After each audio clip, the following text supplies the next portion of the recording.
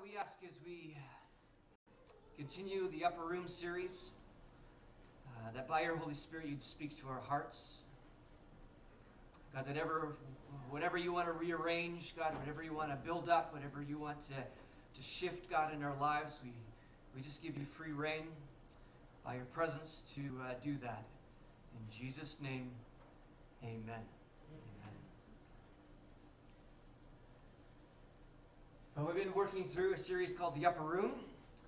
And that's basically John chapter 13, 14, 15, 16, and 17. It is some of the most powerful teaching found in the Bible. It is Jesus' last words before he is arrested and later crucified.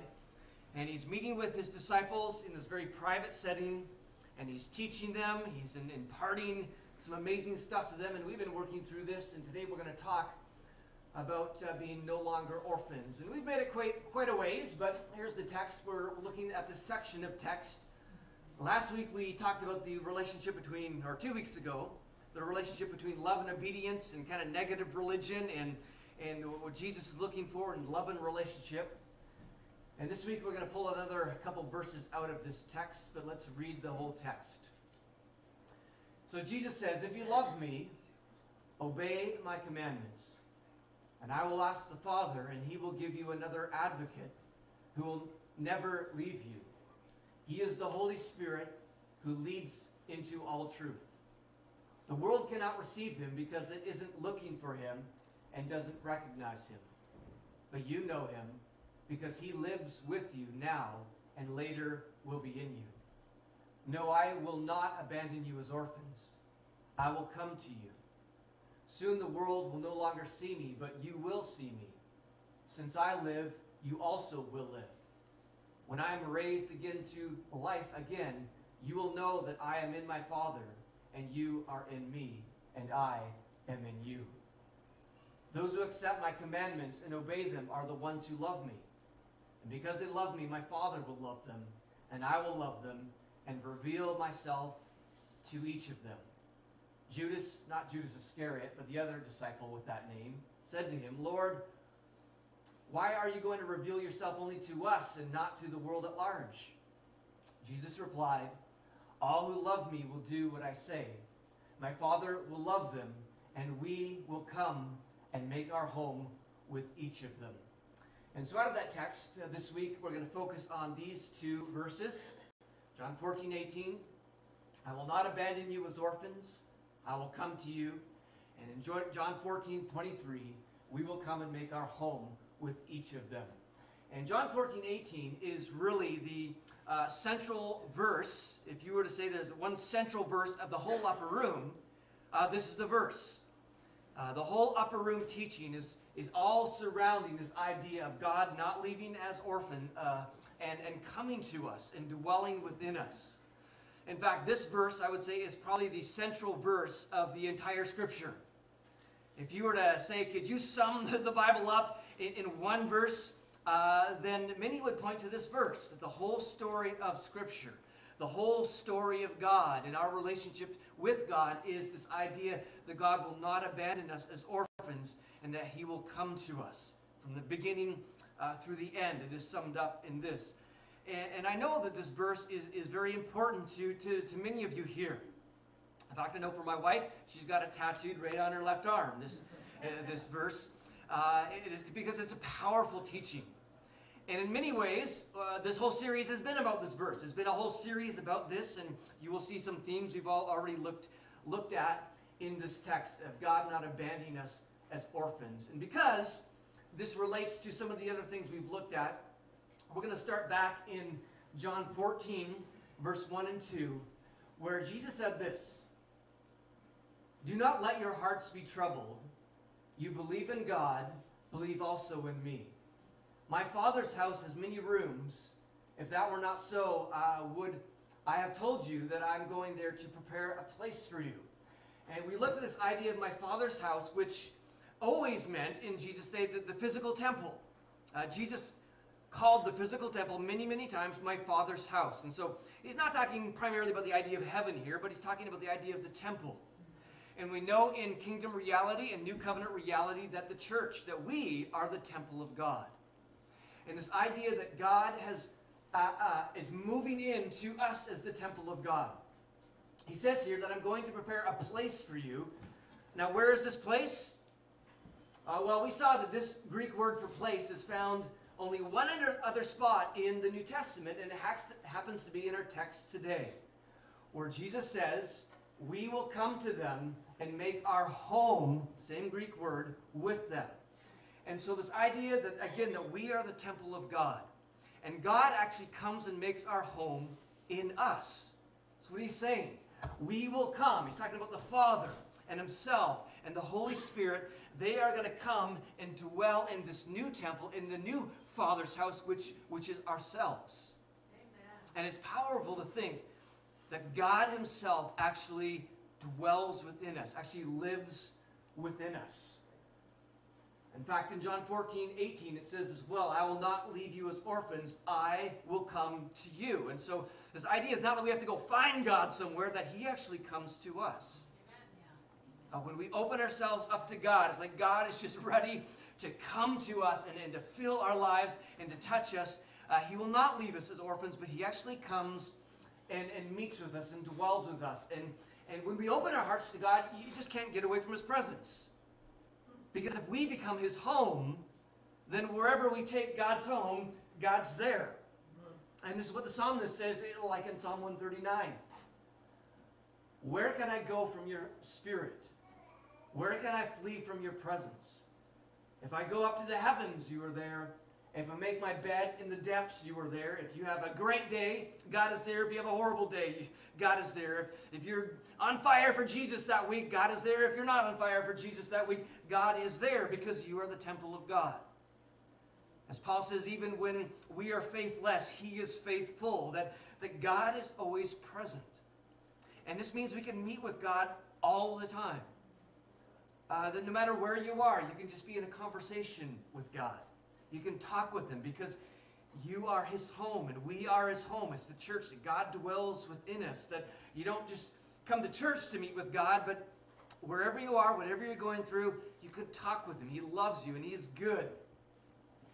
In John 16, Jesus says, the time has come when you will all be scattered. Each of you will go your own way, leaving me alone. And so there's times in our life where we are actually alone when it comes to human connection. And Jesus said that this is going to happen to him when all the disciples flee. He is arrested. He is actually, when it comes to human connection, he is alone.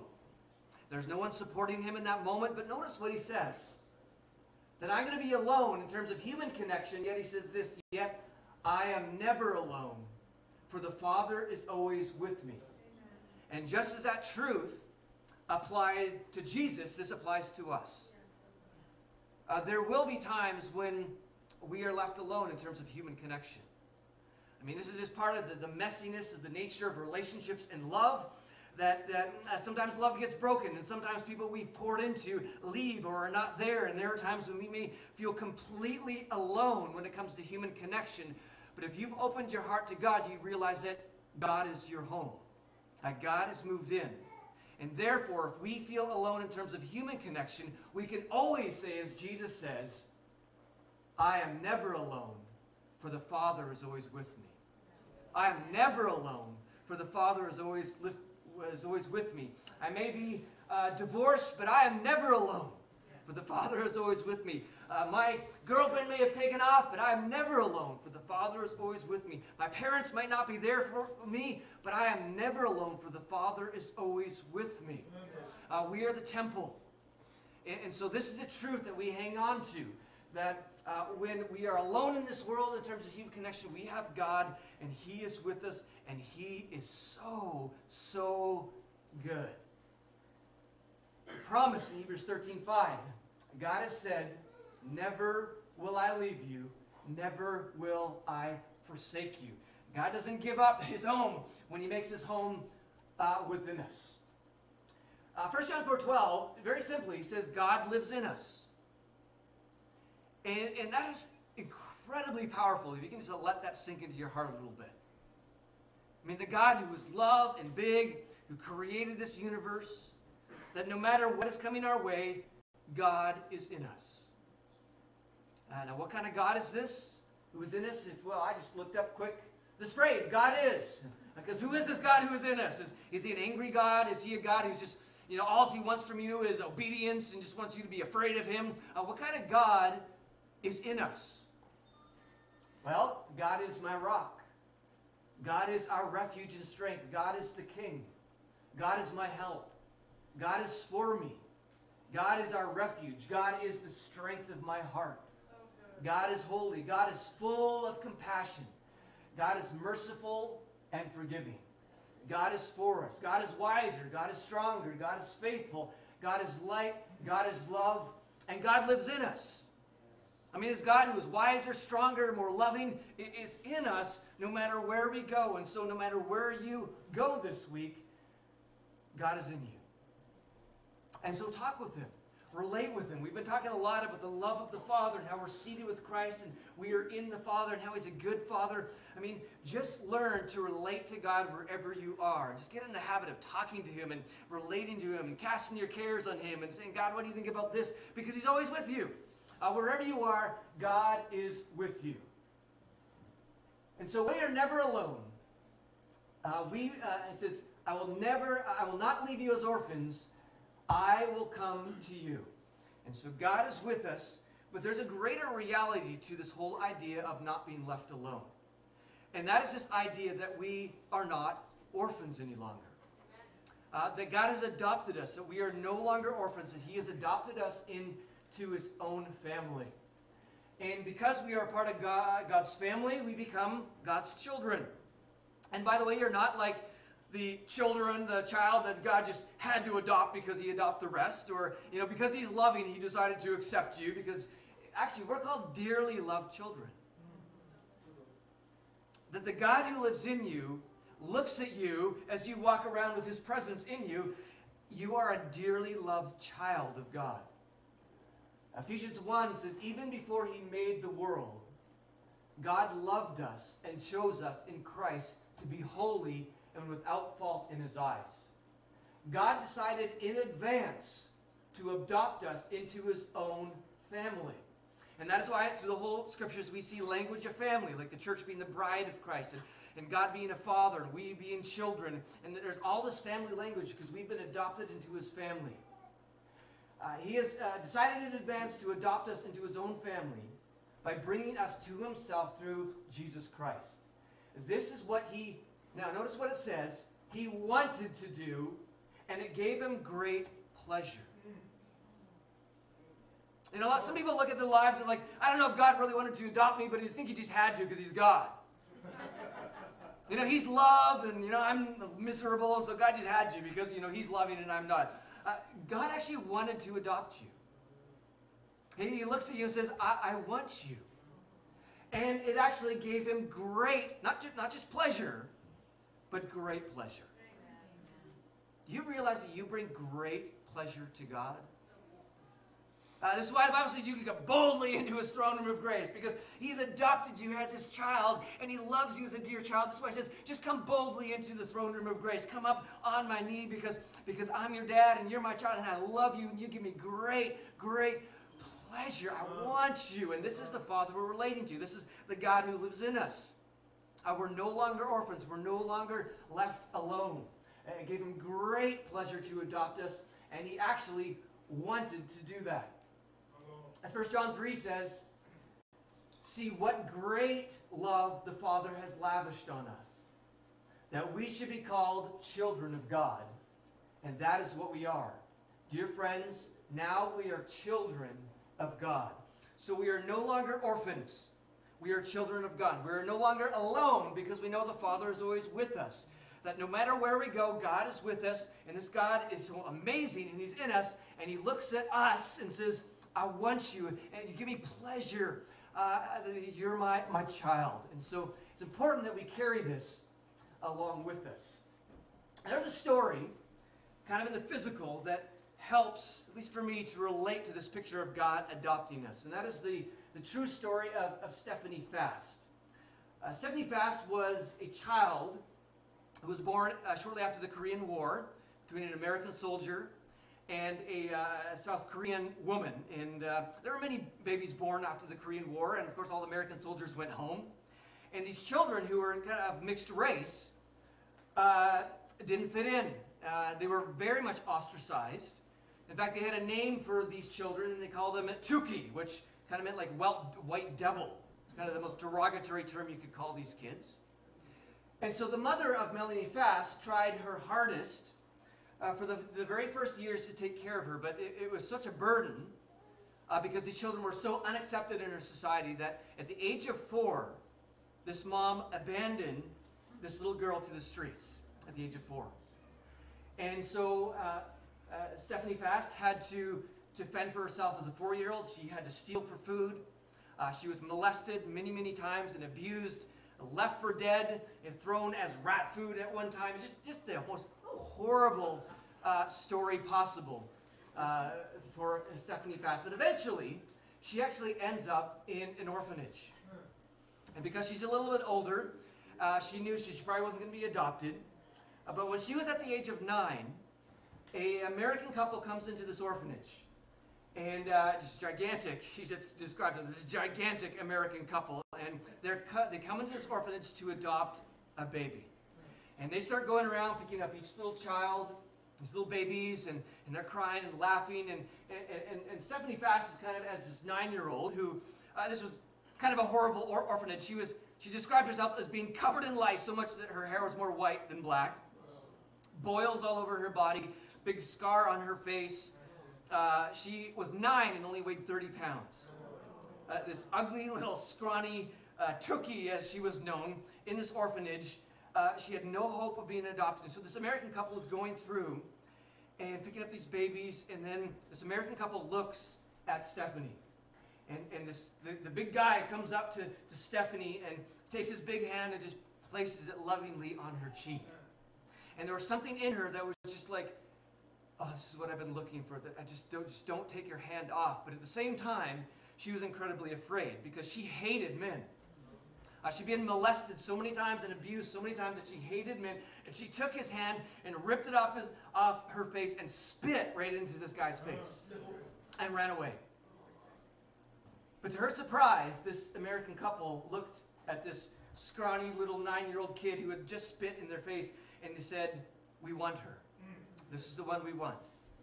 And they came and they took Stephanie Fast home to the United States and began to care for her and to mend her back to health. And Stephanie just talks about how it took her about 2 years to actually get to a place because she had been so broken to actually trust her parents. It took 2 years before she could actually look at her father and say, "I love you, Dad." But eventually she got there. And this is a story of exactly what God has done for us. He reaches down in our messiness. We might think that God would never want us because I'm messy, I got sin, I've broken, I've done so many horrible things. But God looks at us in our scars and our boils and our lice, and He says, "I want you." And He adopts us, and He gave Him great pleasure, and He brings us home. In fact, He makes His home with us. We are now His children.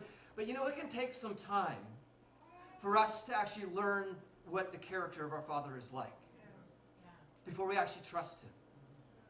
Some people for a while, even though Christians, kind of keep God a little hands off because they don't really think He's safe.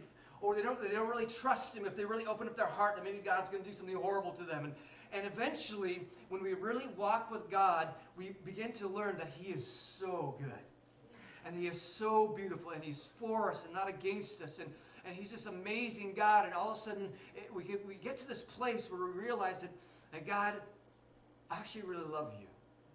And I just want to talk with you all the time, and I just want to relate to you. And it's this place where we move from this orphan living into this living where we actually see ourselves as a child of God. And it can take time again.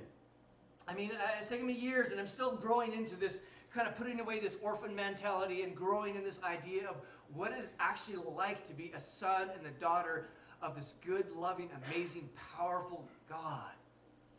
And so, you may want to pick up her book. It's a kind of a helpful story.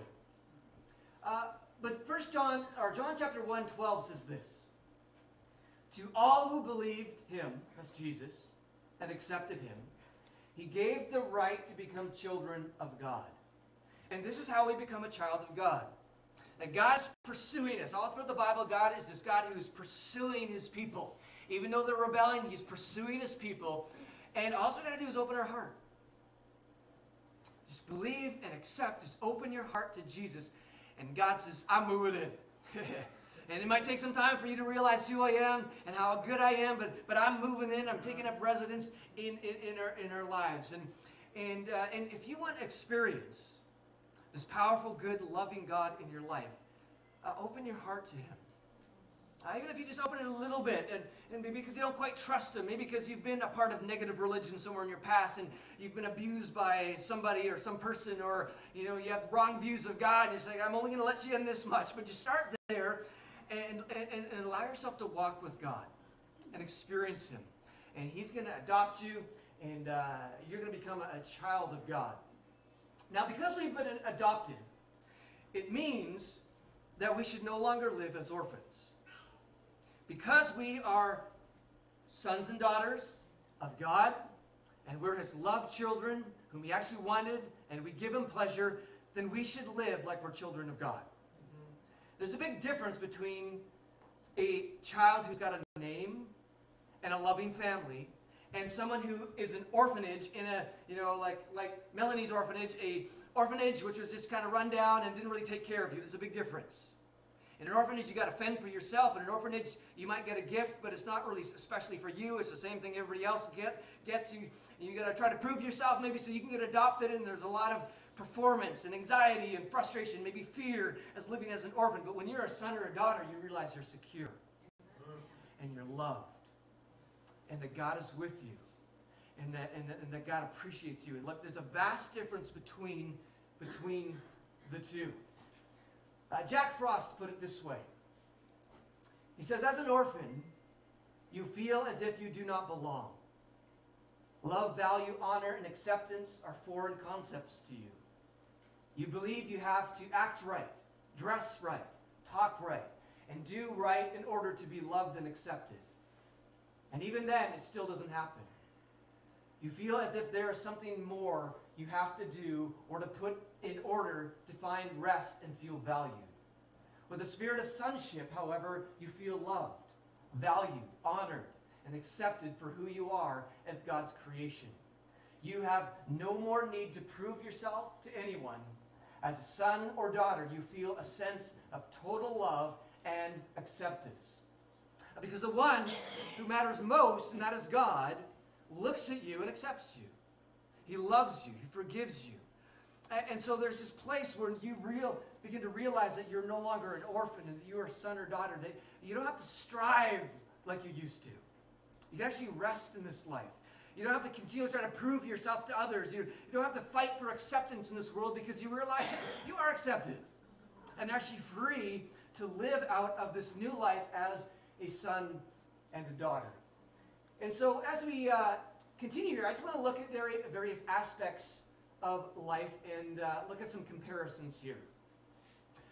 Because maybe you're still on this journey from orphanhood to being a son or a daughter, and maybe this can help you, inspire you to say, something I got to continually work into. Or maybe you can look back over 2 years and say, I've come a long way. However you want to use this. But just some comparison. In terms of view of God, orphans often will view God as sort of this religious boss. God doesn't really love me. He's kind of out there and he just tells me what to do and I got to obey. And if I obey, then maybe God will love me. But if I don't obey, he's probably going to hate me. And so they just kind of are distant from God.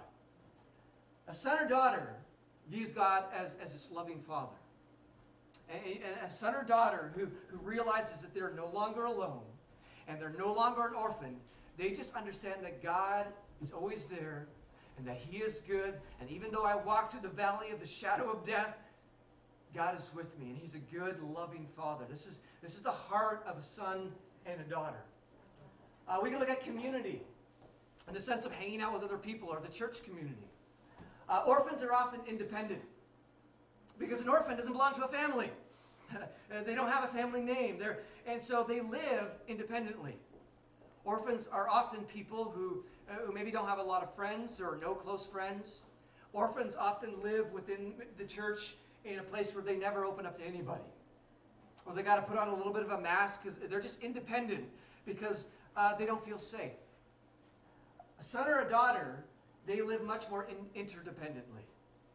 They realize that, hey, if I'm a child of God, that means I have brothers and sisters, and I have a whole family. And just as I'm messy, the rest of my family is messy, and so they're more interdependent rather than independent. We're going to look to the idea of theology. Orphans live more so on a theology based on law. Everything's about rules, because in the orphanage you got to follow the rules. If you don't follow the rules, you get in big trouble, so you follow the rules. But when you're a son or daughter, you live more out of relationship and love. And we did a whole message on this a few weeks ago. This idea that when you focus on your love relationship with God, you just kind of automatically want to do those things that please God. But if you focus on negative religion and rules and laws, you tend to just kind of, again, feel distant from God. When it comes to the church, orphans will easily dismiss and reject other Christians because of their different theology. Sons and daughters understand that other Christians are their brothers and sisters. In other words, when you're an orphan, again, you don't have a family. And so you got to fend for yourself, and you got to look out for number one. And someone with an orphan mentality in a church will often look at others who have different theology and just easily dismiss them. Because after all, I don't have a family. I got to look out for number one. So who are those people? I don't care. They're different than me. I got some weird belief over there. They push them away. But when you're a son or a daughter, you realize that everyone in the church is your brother and sister. That they're actually my family. And I don't just walk away from family. And even though some of my family members have some weird, maybe theological beliefs that are different than mine, they're my family. Yes. And so all of a sudden, unity becomes incredibly important when you live as a son or a daughter, because they're your brothers and sisters. Orphans will just quickly dismiss people. They will surround themselves with only people who think like themselves, because they don't realize that they're part of this amazing family of God. When it comes to approval, orphans need lots of approval from others to help them feel secure. Sons and daughters live out of the Father's approval. All humans need approval. All of us do. The question is, where do you get it? You know, we all need to eat, so we do. We all need air, so we breathe. We all need approval. Where do you get it? Orphans will tend to try to get approval from other people, so they will always try to make sure they look impressive. They make sure they don't share any junk in their lives because they're going to look less impressive, kind of keep people a little bit hands off, so I'm just amazing. They do things so that others will be impressed by them. They get all their acceptance from others. The problem is, people don't always accept you. Some people at times don't say thank you. Love between humans is messy. You will always feel empty, but a son or a daughter realizes that I'm accepted by the one whose opinion matters most. And that is God. And when you realize that, it just sets you free. You're actually free just to love people. You love somebody without expecting something back, because you don't need acceptance from them. You're just free to love because you realize that you are accepted by the Father. And sons and daughters realize that, as it says, that God wanted us, and it gave him great pleasure, and I'm accepted by God. When it comes to service, orphans will serve often from a motive of trying to receive approval from others and God. You know, I got to serve so that people say nice things, so that maybe God will like me. Sons and daughters serve from a motive of thanksgiving and relationship. Again, it's just kind of an overflow. God's presence. Orphans will often see God as distant. Because an orphan, again, doesn't have a family. People tend to be sort of distant, and they view God that way. But a son or a daughter realizes that God lives in me, and that God is closer than I could ever imagine. And they live out of that. Spiritual disciplines, that is like things like prayer, devotions, fasting, those kind of things, disciplines of the Christian faith. Orphans engage in spiritual disciplines trying to seek God's approval or get God's blessing, or maybe God will like me this week if I just do the right things. If I just pray enough, or if I just read my 3 chapters, but if I only read 2 chapters, then God's just not going to, he's going to be against me this week. And again, it's more rules-based rather than relationship-based. Sons and daughters engage in spiritual disciplines out of love and delight. I mean, I love hanging around with my wife because we love each other. I love hanging around with God, the Father, because we love each other. And but if you just relate out of rules, like if the only way I related to my wife was rules, that's not a real relationship. And so when you do your spiritual disciplines of worship, prayer, it's to be out of this place of connection and love and delight. And that's the heart of a son or a daughter. When it comes to obedience, orphans obey because they are trying to be accepted by God and are afraid of his wrath.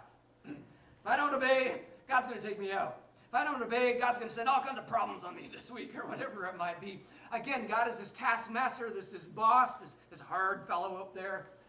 Sons and daughters obey out of love and a desire to be like their dad. I want to be like my father. And so to be like my father, I want to do the things that he does. And it's just natural, this idea of obedience just flows out of this natural heart rather than law. Self-image, orphans tend to possess an attitude of rejection.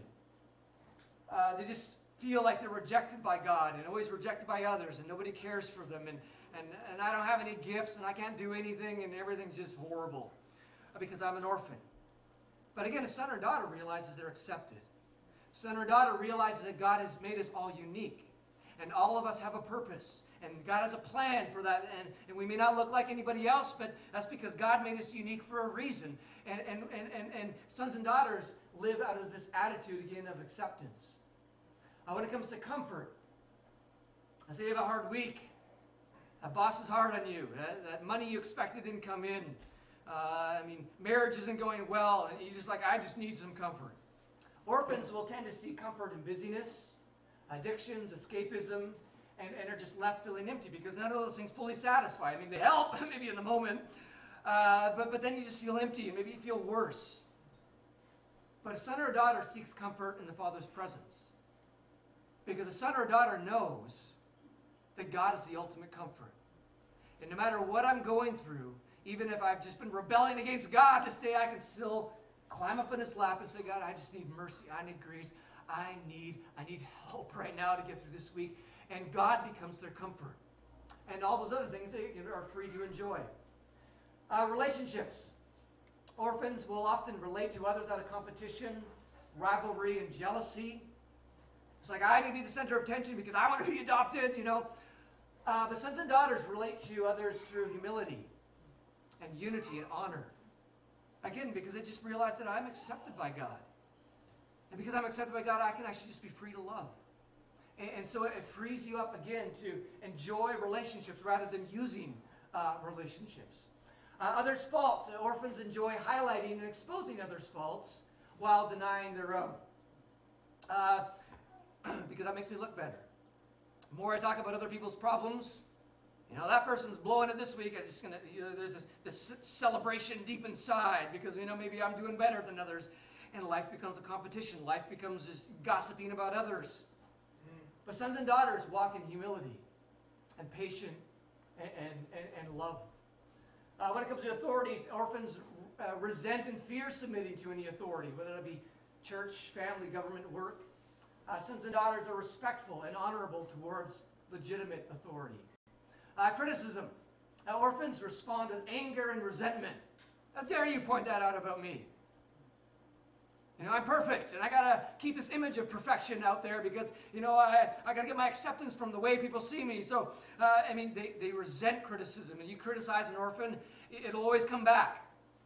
Sons and daughters will always receive it humbly, knowing that they may have faults they cannot see, knowing that often in criticism there might be a slight truth that they need to listen to. And even if it's not true, they still respond to it honorably because they don't have to prove anything. Because the one whose opinion matters most is God, and God says, I accept you, and I approve of you. And again, it just frees us up to actually love people. And when Jesus says loving your enemies, you can only do this if you have the heart of a son or a daughter. Ministry and service to others. We're almost done here. Orphans minister by trying to make a name for themselves. Sons and daughters know they already have a name. Again, because if you're an orphan, you don't have a family name. But when you're adopted, all of a sudden you have a new name, and you got a last name, and you matter, you're part of a family. And orphans will often minister, and you can get leaders of countries, you can get pastors, you can get leaders in churches or businesses who just have this orphan heart, and they're always just trying to make a name for themselves.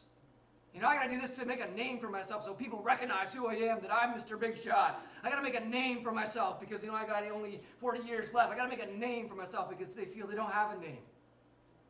But when you're a son or daughter, you realize, I have a name. I'm a son or daughter of the King.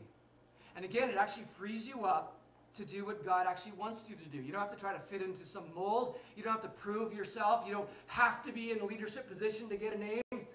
Unless God wants you there, but maybe God wants you someone else. I see it just frees you up to do what God wants. It just frees you up to love, frees you up to walk with Jesus in whatever way, because you realize you are a son and you have a name. Position. Orphans live like they have no place or no name.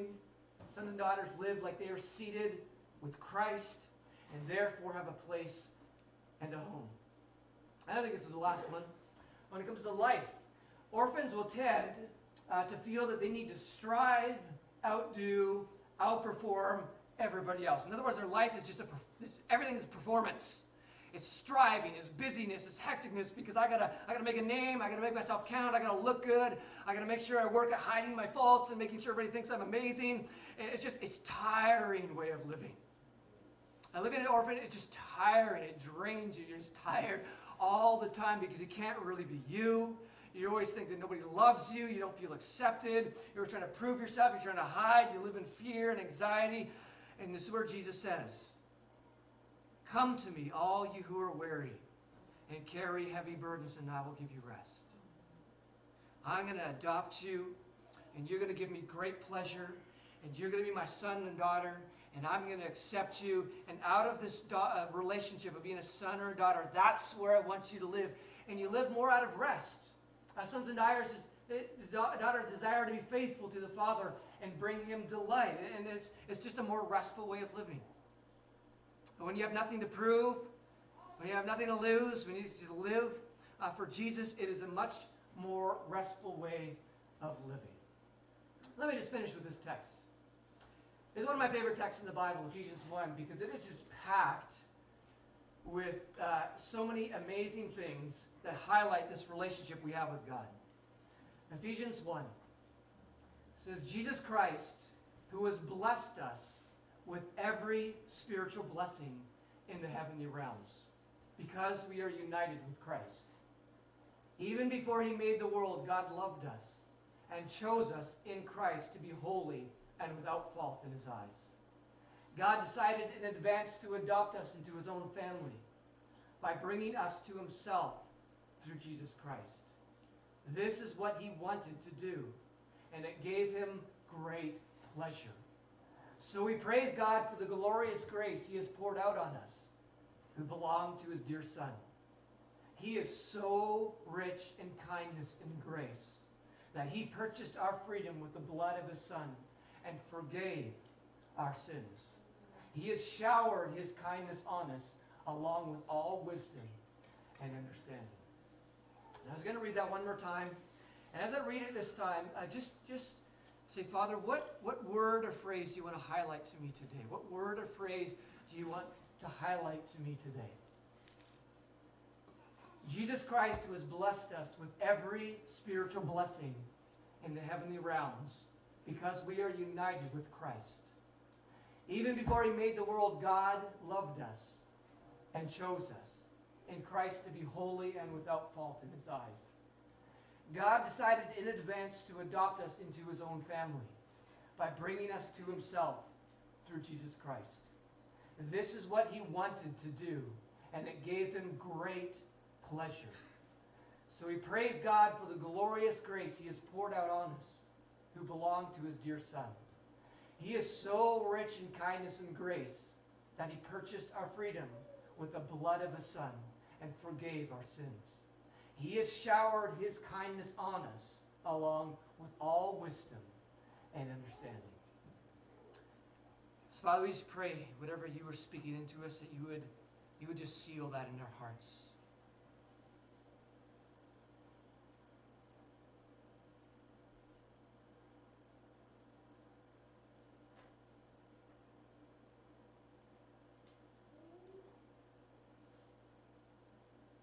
And Father, we ask if there's just a specific way you want us to respond to what you've been speaking to us.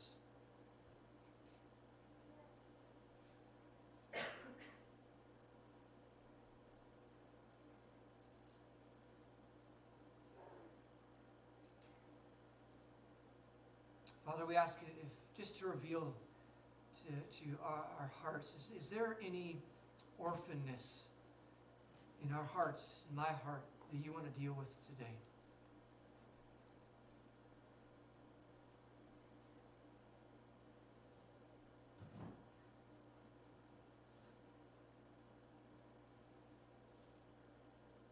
God, when it comes to that orphanness in us, is there a lie we're believing about who you are or who I am? Is there a lie that I'm believing about who you are or who I am?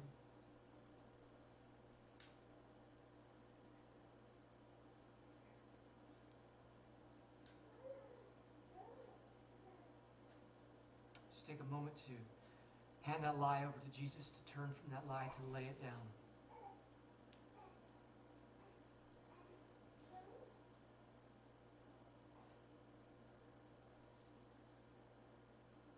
And Father, in response, what truth do you want to replace that lie with?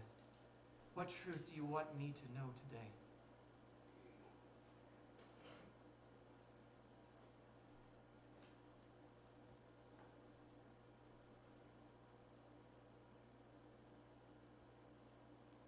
So Father, we seal that truth in our hearts. And we push back any work of the enemy who wants to keep us in living as an orphan. And God, we just open ourselves more and more to you. God, that any remnant of orphanness is left in our mind or our heart or our body, God, would just melt away in your presence. And I pray you would raise us up even higher and higher as your sons and daughters, that we would walk and live and think like we're your children. God, that every thought we have, every word we say, every step we take would be walked in a way where we understand that we are not alone because you are always with us. So God, we give ourselves to you again. I thank you for your work in our lives. And God, we just pray you continue to pour out a spirit of sonship on us. In Jesus' name.